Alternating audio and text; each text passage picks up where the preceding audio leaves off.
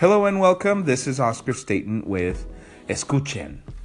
So Escuchen, you may notice today that I've started out in English. I do plan to try this format and see what you think, and going completely bilingual. My students are completely bilingual. I have 2 classes with 3rd grade students, and I teach them in Spanish, and my counterpart teaches them in English. So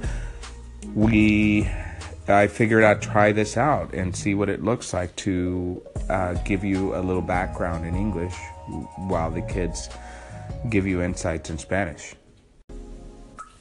So this week we're focusing in on small group instruction, and I'd like to hear your thoughts. That would be great if I could get some feedback, and if you guys could let me know, if you're a teacher, what approaches are you seeing at your schools? What professional development are you being given for small group instruction? And what is your background on small group instruction? What are the approaches that you take, the strategies that you do, and what it looks like in your classroom? And this is something I'm also going to be asking the students. I'm going to be seeing what they like about the small group instruction. So tune in and call in, please. So small group instruction, also known as differentiated learning,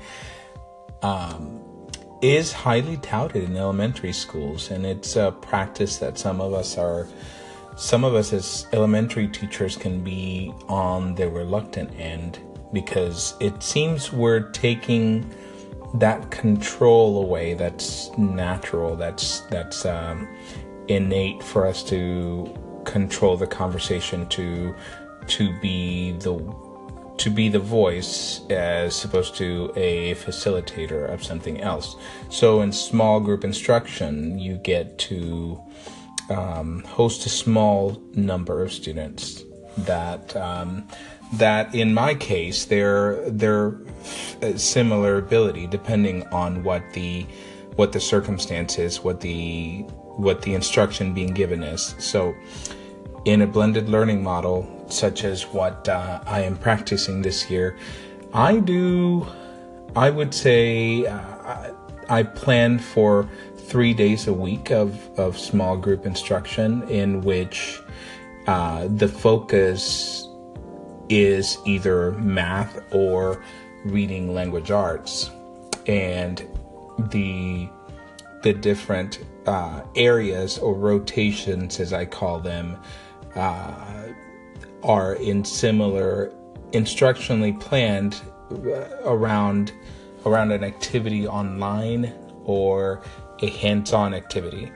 So here's my situation. I have 2 classrooms. I have 2 classrooms of 21 students at the moment in a dual language environment. And in these 2 rooms, I have quite a variety of kids. I mean, there is a big gamut in ability in math as well as in language arts, and I do teach both. So that is the situation of how I am teaching in a small group, how I conduct a small group. So typically on a typical week, I will conduct small groups. I will apply my blended learning model about between 2 and 3 days a week. I see my students for 2 hours, each set of students for 2 hours. So I have to be careful in how I plan so that I can fit it all in. There are so many things to fit in. So when I plan a week in advance, what I do is that I try to plan for 2 to 3 different sessions of small groups during the week, so that I can fit it all in. So when I do this, I decide what my lesson's going to be. If it's going to be a language arts lesson, then I will prepare for certain reading comprehension skills as well as the fluency, depending on the group I'm seeing. It really depends on that. This past week, I remember one of the sessions that I had with the students that I had different ability groups that I saw. Well, within one class, I had 4 different groupings that I have for reading comprehension and fluency. So with one group that I saw, I was working on very basic fluency and very basic comprehension, as in what does the sentence say, and then breaking up the word into syllables. So that's the kind of lesson that I was doing with one group. And then the other group, I was working on a nonfiction text that was more complex, and we were able to right away get into a discussion on the presidency, as far as the steps to becoming president, which was the book was about. So there you have it. That is as often as I do my small group instruction, and I put in place that blended learning model that is so successful and that we want to see. I don't do it more than 2 or 3 times a week because it does take a lot of planning on my end.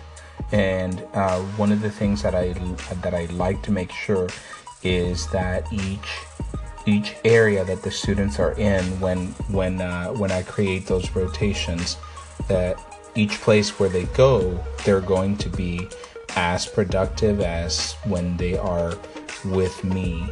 So I'd like to create activities around that students will be engaged in, and as well as be productive in.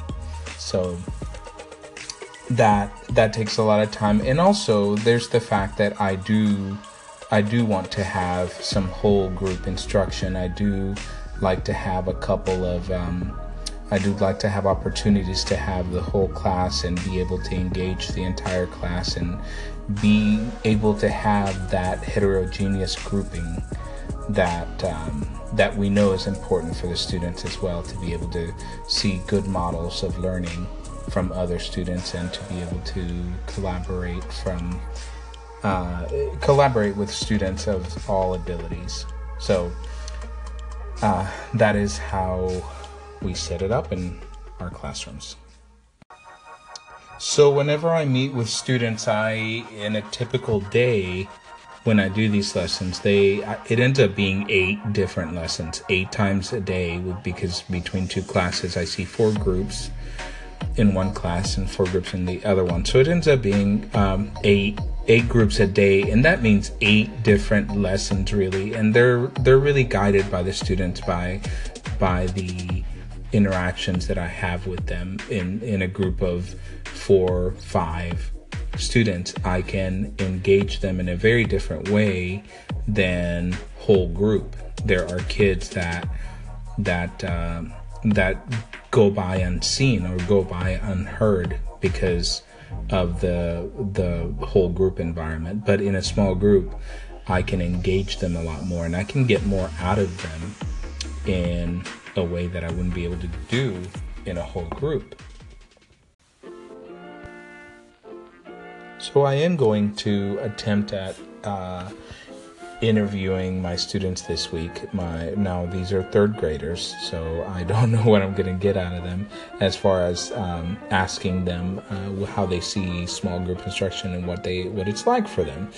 But I would like to attempt that, and as well as hear from you. I would like to hear from you as far as how you conduct small group instruction, how you differentiate, and I would like your questions as well. I will go more in depth on how I do my groupings. But for now, I will sign off, and I want to thank you for listening. This is Escuchen.